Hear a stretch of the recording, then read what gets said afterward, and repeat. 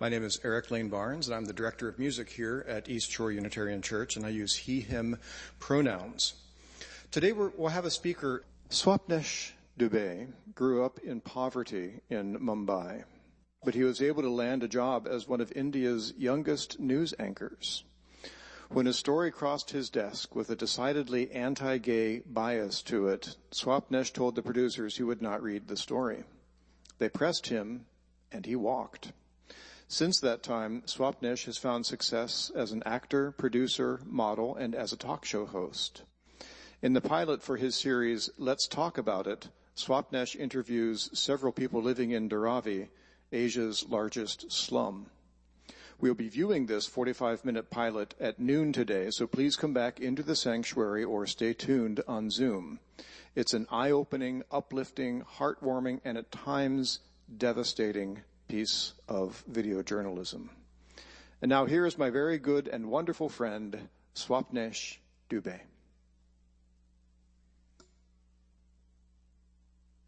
Hello, my name is Swapnesh Dubey, and I'm very grateful to speak to you all. Today I'm going to speak on the topic of poverty. Who is poor? And does wealth really makes us rich, or does it further throw us into a poverty of a different kind? But before I go there, let me give you some numbers from India and how poverty has engulfed most of the Indian population. About 60% of India's nearly 1.3 billion people live on less than a $3.10 a day. The World Bank's median poverty line, according to 2017 Oxfam report. And about 250 million people, which represents 21% of India's population, survives on less than a $2 a day. Today, the richest 10% of the Indian population controls 80% of the nation's wealth, and the top 1% owns 58% of India's wealth. By comparison, the richest 1% of the United States owns 37% of the country's wealth. I wanted to use these numbers to show the extreme problem that India is facing at the moment in the name of poverty. Yet, those in power seem to have no plans to change this situation. And things seem to be only getting worse. At the end of March 2021, India's external debt was placed at $570 billion, recording an increase of $11.5 billion over its level at end March 2020, according to the Reserve Bank of India's data. So what should people who live in poverty do? Should the poor simply accept where they are and call it their fate? I don't think so. Should they never imagine getting out of poverty? That doesn't seem to be an answer either. So is there a solution? I don't truly know.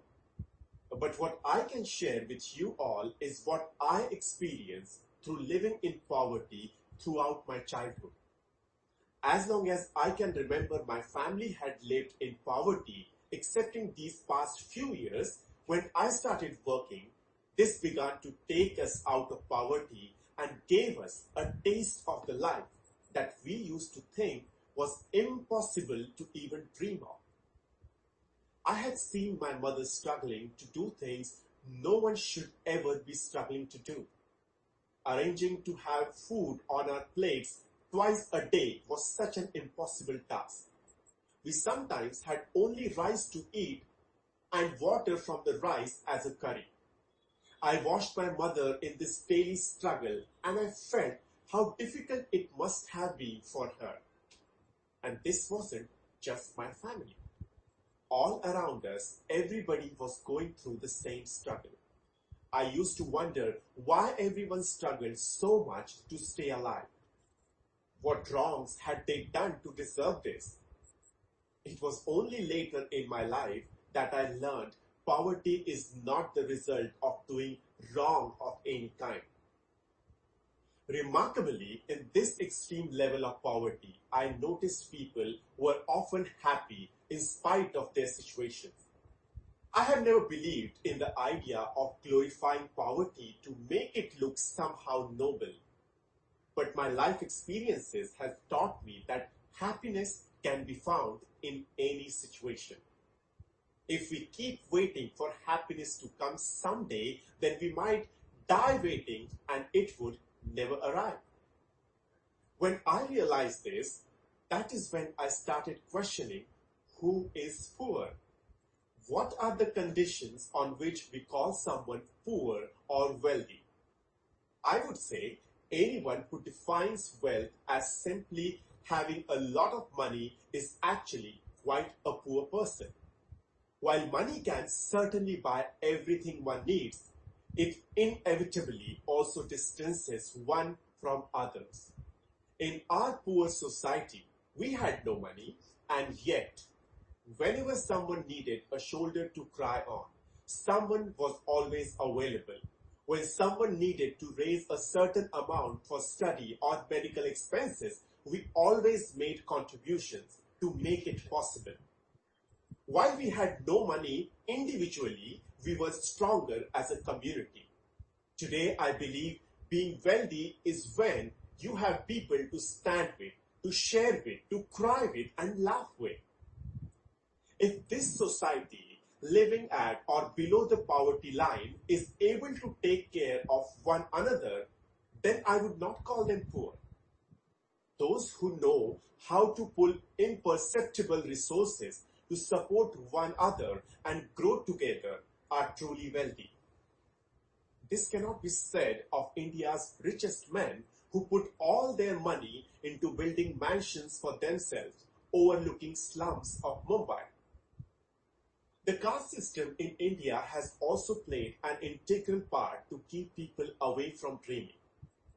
The caste I born in was supposed to be the teachers and someone who only should live their life based on bhiksha, which is a Hindi and glorified word for begging. One of the classic examples of caste making you feel like this is what you are born in, so this is what you should do, and beg for whole life to survive. Understandably, many would argue this is not the case anymore in 21st century. But I would argue that we have changed the way we follow caste system, but we still do follow it. And just going out of metro cities would tell you how ingrained caste system is in India. Like earlier I said, caste system dictates what occupation one can do.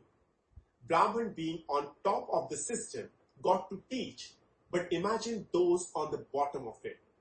They were called Dalits, and their jobs were garbage collection, sewage handling, and dealing with cadavers.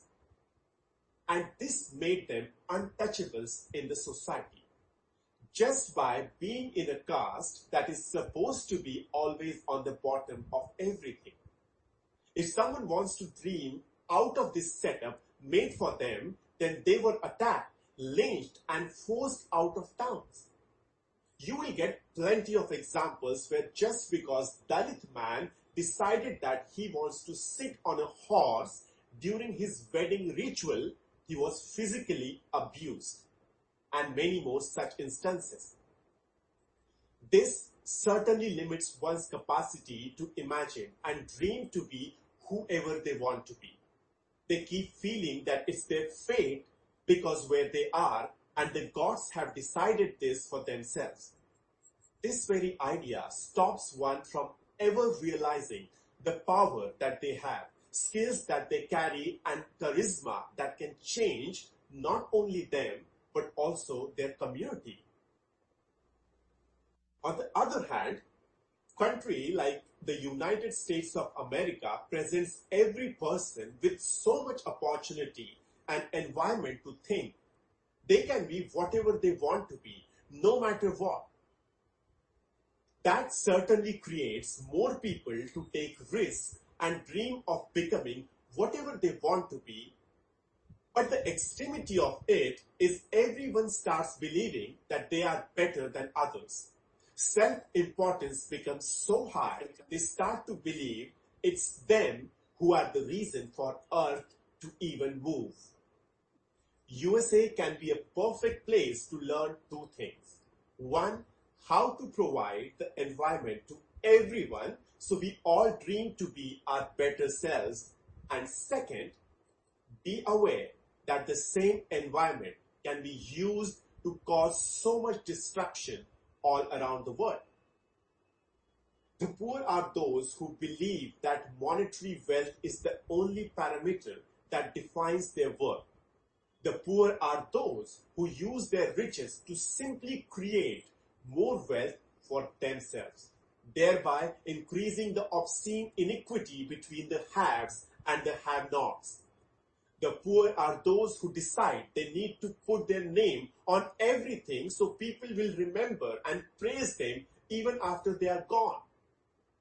The poor are certainly not those who find ways to help one another, to be with each other. On my earlier question, does wealth really define us? Yes, it actually does. It creates extremes out of humans. It gives us Donald Trump, the finest, most terrible example to consider before letting your monetary wealth define you. Everyone in the world seems to look towards financial wealth as the final solution to all the problems. But is it really a solution or the start of a different problem altogether? The problem of isolation. Wealth has the inexorable ability to distance one from many and substituting necessary human relationship into transactional relationships. To me, that seems a scary situation to be in. I certainly look forward to bettering my circumstances, but at the same time, I have a fear of losing my loved ones. Should I jump too far? I return again and again to be always close to my people rather than owning my own helicopter. Recently, I hosted a talk show where I interviewed people from Dharavi, Asia's largest slum. I asked them direct questions, many of which people are not supposed to ask. This whole experience opened my eyes about what poverty truly is and what it isn't. This changed me as a person. They showed me how material wealth should never define a person's worth. Although Dharavi, the slum, is not the place they want to be, they never stop trying to live lives full of value, love and joy. For them, human connection and love are the wealth they enjoy. Wealth that enables people to express love and connection is true wealth. Our religious stories are full of examples that tell us how wealth can make one delusional. So many people with material wealth will never hear or see anything outside of their manufactured comfort zones and will be forever stuck in the luxurious echo chambers they have created for themselves. Indeed, this was the situation Siddhartha Gautam found himself. Imprisoned in a palace filled with every worldly and material desire any human could want, and yet he felt a deep need to escape the palace walls and see life as it is lived beyond the golden gates. You probably know the rest of the story. He saw old age, sickness and death. He saw a holy man who had renounced all material wealth, and this person seemed happier than any he had seen in all of his richly appointed palace days. The subjects in my show Let's Talk About Dharavi do not come from wealthy families, but they have so much wealth of happiness that I couldn't stop talking to them. They have wealth of spirit, of positivity, of hope and togetherness that nothing in this world can ever take away. I strongly believe the idea of poverty is an illusion. Those who seem to have everything actually have nothing, and those who seem to have nothing actually have everything. If someone with lot of buying power is considered wealthy, then someone with lot of skills should be considered wealthy as well. Anyone with good, compassionate human qualities should be considered the wealthiest of all. It doesn't matter if you own Facebook or Twitter or X, I suppose we should call it now. If you are without integrity, you are the poorest sort of person imaginable. What I'm trying to say here is that we all are poor and wealthy at the same time. It's only a matter of how we look at it. I have seen people from slums who are happy and hopeful, and I have spoken to millionaires in penthouses who are sad and lonely. I have seen people sharing each other's lunch and laughing together. I also have seen someone sitting at a sumptuous lunch in a 5-star hotel who is desperate for love. Sharing each day with a group of friends has always been the part of every evening for most in our culture. Sitting on the floor and eating dinner with family is what keeps us wealthy every day. The many celebrations we enjoy together are a form of human wealth. Even flooded Mumbai streets bring strangers together, helping one another. This is all what I call being wealthy. When one has a compassionate heart and the ability to share life with others, you are richer than those who have money but no heart, who have mansions in France and Dubai but no empathy, who have exotic cars but no humanity, who do everything for themselves but shun the rest of the world. If one has all the riches in the world but no true connection with humanity, then one is living in the worst kind of poverty, a slum of the heart, if you will. It seems a certain Middle Eastern man who lived over 2,000 years ago had similar things to say on this same subject. Something about the lilies of the field, the eye of the needle, and gaining the whole world, but losing one's soul. On that note, I conclude my words. Thank you very much.